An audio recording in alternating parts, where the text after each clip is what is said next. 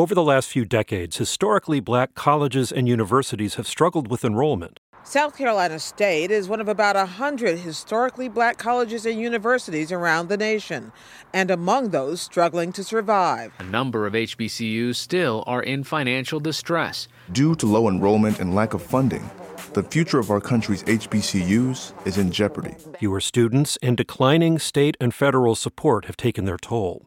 A few HBCUs have even been forced to close in the last 2 decades. Several others have gone down to so few students that they've lost their accreditation.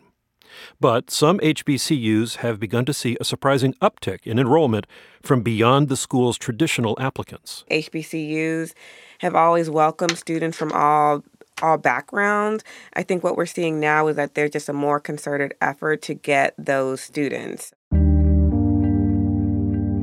APM Reports, this is Educate. I'm Stephen Smith. We're talking with Delise Smith Barrow, a senior editor at the Hechinger Report. She's reported that historically black colleges and universities are enrolling more international students and more students who aren't black.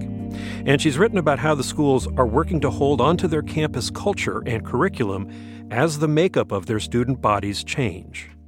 So, Delise, let's step back for a moment and talk about why HBCUs exist at all. What's the history of these unique institutions? So, more than 100 years ago when colleges and universities were sprouting up across the United States, most of them, if not all of them, did not allow black students to attend, to even step foot on campus unless they were an enslaved laborer. So HBCUs were necessary for black students to get an education. It was the only option. But now things have changed, and predominantly white institutions are, of course, allowing black students, Latino students, students of all races, ethnicities, genders to come into their institutions. A few years ago, enrollment at historically black colleges and universities was dropping. What's happening now? At a number of schools, there's been a surge of international students that have really boosted enrollment. Hundreds more students coming from Saudi Arabia, coming from Kuwait, coming from, schools across the globe. So that's been a boost to enrollment. And why is this happening? Are the schools more actively recruiting people? Are people more actively applying? Or is it a combination? It's a combination. Some schools are actively recruiting, going as far as Israel, Vietnam, just really far away to find students.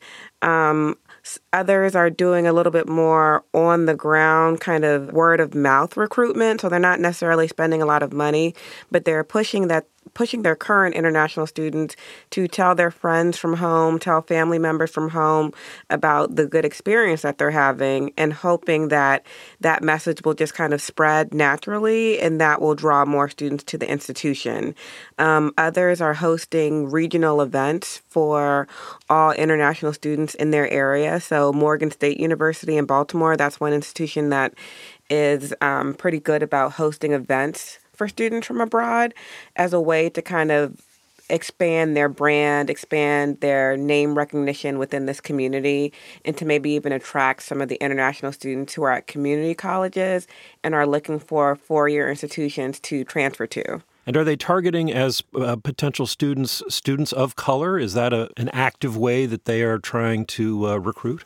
They are just targeting anyone from abroad who they think would be a good fit at the institution. So not necessarily black students or black teens who are living in Kuwait necessarily. So if it truly is someone who is Arab, who is of another ethnicity, that's totally fine. HBCUs have always welcomed students from all backgrounds. I think what we're seeing now is that there's just a more concerted effort to get those students. So no, they're not necessarily black. I never heard about HBCU universities before I applied. Fahad Al-Harathi says he had never heard of HBCUs before he got to school. He's from Saudi Arabia, and he studies respiratory therapy at Tennessee State University. It's a historically black university in Nashville. He chose TSU because of the large number of Saudi students who were already there. He says most of them came because they heard good things about the school from other Saudis. I think they just came because it's what they hear about it before. Al-Harathi says the Saudi students at Tennessee State have formed a community and a support system for one another at the school. They help when you need help. You feel like you don't feel you're alone there and this kind of stuff. Tennessee State University is just one HBCU that's put a lot of effort into recruiting international students. In 2008, international student enrollment there numbered just 77. 8 years later, it was up to 549. 70% of international students at Tennessee State are from Saudi Arabia. Despite some of the difficulties becoming fully immersed in campus life, Al-Harathi says he sees himself as part of an important cultural exchange. They're teaching other culture about African American history and culture. Like, I learn a lot of things about them. And I believe some of my classmates learn something about my culture. Is this part of a larger change in the demographics at HBCUs? I think so. HBCUs, just like predominantly white institutions, are definitely looking at their enrollment numbers and figuring out how to boost them, how to strengthen them. Colleges across the U.S. have seen a drop in enrollment. So international students definitely get those numbers up. And if you are a public institution, a lot of HBCUs are public. I think it's about half. International students bring extra dollars with them because they're not paying in-state tuition. Oftentimes, they're paying maybe twice that much. So I think it's a few different things happening in terms of enrollment and school finances that you get with international students. Are the HBCUs doing anything to the curriculum? Are they doing any sort of adjustments to the curriculum to attract students from around the world? Is there a greater emphasis, for example, on science, technology, engineering, and math field kind of things, STEM things? So at Morgan State University in Baltimore, that's exactly what's happening. They had so many students from the Middle East coming to Morgan wanting to study engineering that they had to increase the number of engineering classes offered over the summer because students were coming on a scholarship, from their country, so maybe Saudi Arabia, maybe Kuwait. And with these scholarships, essentially, you have a time limit in terms of how long you can spend studying. And a lot of times with engineering majors, you might be in school for 5, maybe 6 years. And international students, their scholarship doesn't allow them to be in school that long. So Morgan said, we will increase our summer offering of engineering classes to make sure these students can graduate quickly. So they've definitely had to change the curriculum. And I think we'll see more of that as international students come and they have a specific interest in certain majors. The schools will have to kind of adjust to make sure they're meeting that student need. I think HBCUs are known for having a particularly loyal, if you will, alumni base. People, really loved their experience at college and tend to be very loyal to their institution. How are alumni and other supporters of HBCUs responding to this recruiting effort? I think there's definitely mixed feelings. I've heard some say that they think the school should focus more on meeting the needs of Black students from the United States, particularly since there are so many Black students in the U.S. who are looking for a good college fit and would likely benefit from the experience of attending a historically Black college. I think some students, I spoke with a student at Tennessee State University who was concerned about the number of students from abroad at her institution and the number of non-Black students from abroad, to the point where she was wondering if Tennessee State was still considered an HBCU. Now, because HBCUs are federally designated, even if they are predominantly white, they would still be considered an HBCU. But I think there is a concern that recruitment with some institutions have been so strong that Black domestic students don't get the same level of attention and resources and just, personable one-to-one interaction the international students receive. So I think the conversation is kind of mixed. Mary Beth Gassman is a professor at the Graduate School of Education at Rutgers University. I do research related to all types of minority-serving institutions, and in particular, historically Black colleges and universities. Gassman says that over her 10 years of studying HBCUs, she's seen them become more and more diverse. In 2013, she published a report called The Changing Face of Historically Black Colleges and Universities. And one of the things that we started to see is an influx of Latino students. And, that's interesting.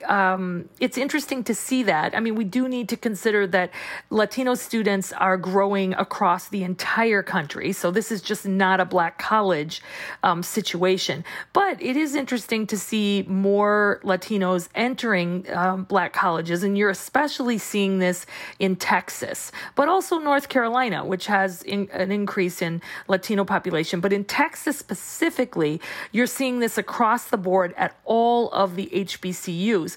With one of the HBCUs, the St. Philip's in San Antonio being both a Hispanic serving institution and an HBCU. But you're seeing alumni associations for Latinos pop up. You're seeing Latina homecoming queens pop up. You're seeing student leaders who are now Latino, and I think that that's really exciting. There are researchers who have interviewed these students, and when they're asked why they like the HBCU environment, they say it's really family oriented. It's very supportive. People have a vested interest in their students' success, and they like that. And so that's one of the reasons why you're seeing an uptick in Latinos. I mean, if I'm being honest, I was kind of worried, well, what if I don't feel like I belong, But that was obviously not the case. That's Alexia Soto. She's a student at Paul Quinn College, a historically Black college with campuses in Dallas and Plano, Texas. I consider myself definitely a proud Mexican-American. My first language was Spanish. But yeah, I carry my Hispanic side with a lot of pride. Soto chose Paul Quinn in part because of those qualities Mary Beth Gassman just mentioned, the sense of unity and support and family. She's a soccer player, and the sport took priority while she was touring schools during her senior year of high school. When she got to Paul Quinn, though, it was the sense of family within the school that struck her. She even met with the university president on that visit. She calls him Prez. When I got to meet Prez and, I was able to be a part of the tour that they were giving, I couldn't imagine myself going to any other school other than Paul Quinn, simply because they were so welcoming. Paul Quinn was one of those HBCUs that suffered declining enrollment for decades, but is now seeing a surge in students in the last few years.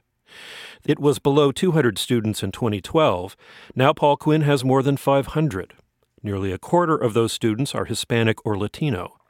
Soto says she thinks the HBCU mission at Paul Quinn has changed a bit over the years as more and more students like herself enroll. Inevitably, it changes.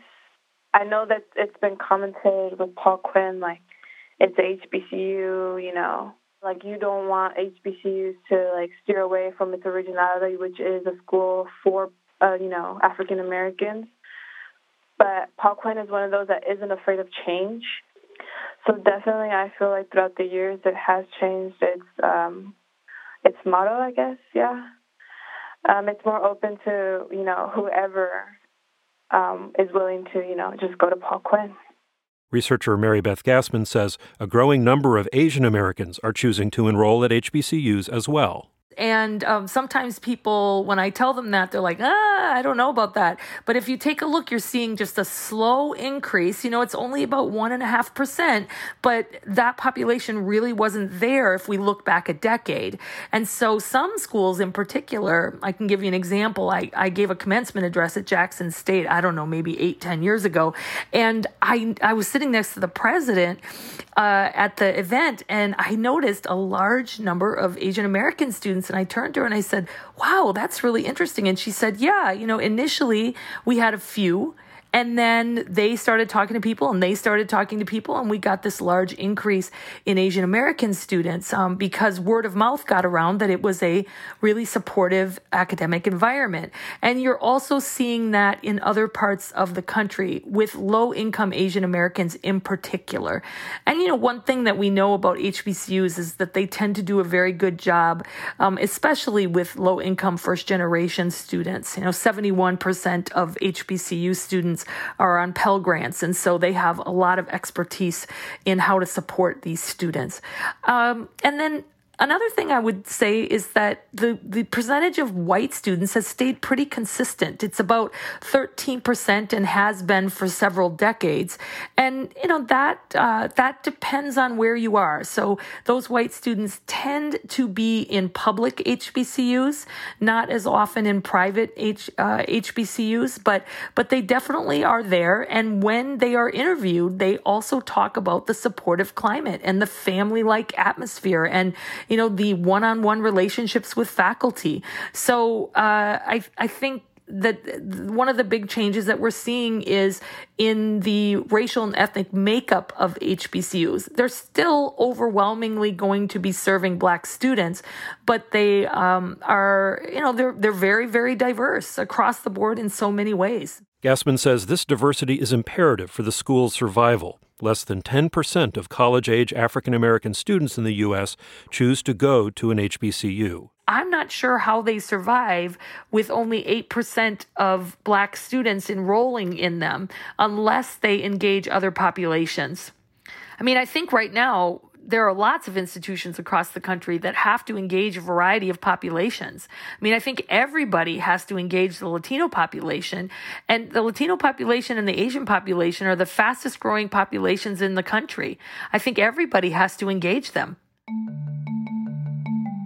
While HBCUs experience this enrollment surge from international and Latino students, they've also seen a resurgence of African American students applying. The falling enrollments at HBCUs have stabilized in the past few years. In fact, since 2016, there's been a slight increase in the percentage of Black students who choose HBCUs. Robert Palmer is a professor at the Howard University School of Education in Washington, D.C. He says measuring African American enrollment since 2016 in particular is important. There had been some anecdotal evidence that had mentioned that more Black students were choosing to attend HBCUs because of the political climate kind of created by Donald Trump. And while that was really kind of anecdotal, I wanted to see if that was actually true. Palmer co-authored a study about the growing number of African Americans choosing HBCUs since 2016.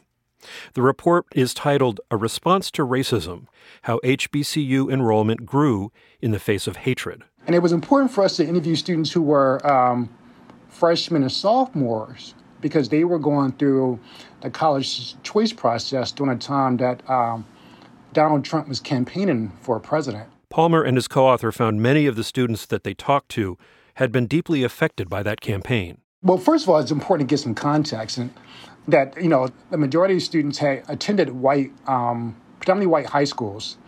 And they mentioned that, in those spaces, they kind of saw when Donald Trump was campaigning and there was, talk about building a wall, they kind of saw like a different side of some of their friends, their white friends, were kind of really encouraging Donald Trump to really kind of build the wall and kind of saying really racist things. And that really kind of made the participants kind of look differently, and really kind of reassess the climate at their high schools. And because of that, and because of some of the other things that, Donald Trump had mentioned, and also because of this whole notion of the Black Lives Matter movement and some of the hate crimes that were occurring on campus, students really kind of talked about how they decided to attend an HBCU because it provided them with a safe space where they didn't have to face those issues, So that was one of the main takeaways, is knowing that HBCUs kind of provided this kind of safe haven. My name is Aisha Gibson. I currently attend the illustrious Grambling State University, and my major is history. Aisha Gibson grew up in San Diego, California, and went to community college there. After a couple years, she says a lot of her peers transferred to Cal State schools or University of California schools. She transferred to Grambling State, an HBCU in Louisiana. It was 2016 when she started applying, and 2017 when she made the choice to go. So I want to go, just to be around Black people, especially during the climate of, you could say during Trump, post-Obama Trump. I had to leave. She says in San Diego she experienced overt racism during her job at a grocery store and felt belittled for asking questions in her class at community college. She felt the city she had grown up in turned on her. And again, this is in the state of California where it's supposed to be pro this, pro that, pro this, where it's not. It is not. it's a beautiful state, beautiful weather, but do not get it twisted. And California became a blue state because of Obama. The prior, it was red. It's been red. She says a lot of her friends at Grambling made a similar choice to go to an HBCU rather than predominantly white institutions or PWIs. So I have friends from California.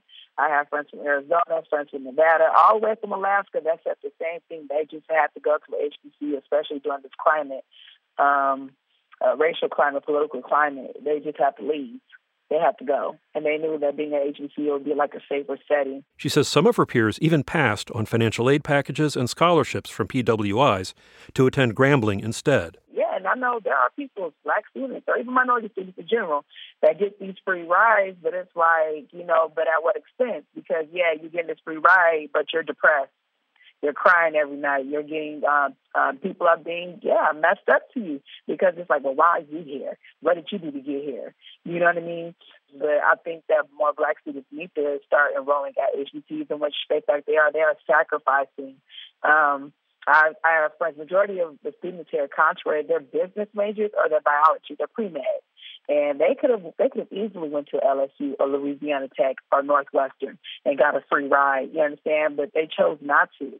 Robert Palmer says a number of the students he talked to for the study had also passed on aid packages at predominantly white schools or transferred from those schools to HBCUs. So in transferring, some of these students actually kind of gave up their scholarship that they had at these predominantly white institutions. And when they came to an HBCU as a transfer student, in some cases they may have received a scholarship, but in many cases the students had to kind of take out a loan. And that was okay for them because it was about, again, having that safe space where that space that students feel secured and nurtured, and they felt like they mattered. The study found many students had also been affected by something called the Missouri effect. Well, the Missouri effect was actually borrowed from the University of Missouri, and because of, the racial incident that took place there, and then we started seeing like kind of similar incidents kind of happen throughout the country. For example, at University of Virginia, and now we're kind of seeing that at Syracuse, where there was a rise in hate crimes on campus at PWIs, which made a lot of minoritized students feel unsafe. And we see the same thing, as I mentioned, going on at Syracuse. It made minoritized students feel unsafe. And obviously, I think the data speaks to this, that since the election of President Donald Trump, there has been an increase in hate crimes, not just on campus, but in society as well, Palmer says that the mission of HBCUs hasn't changed and doesn't stand to. The mission is the mission, so I don't think that changes. I think the question is about the culture. Does that change the culture?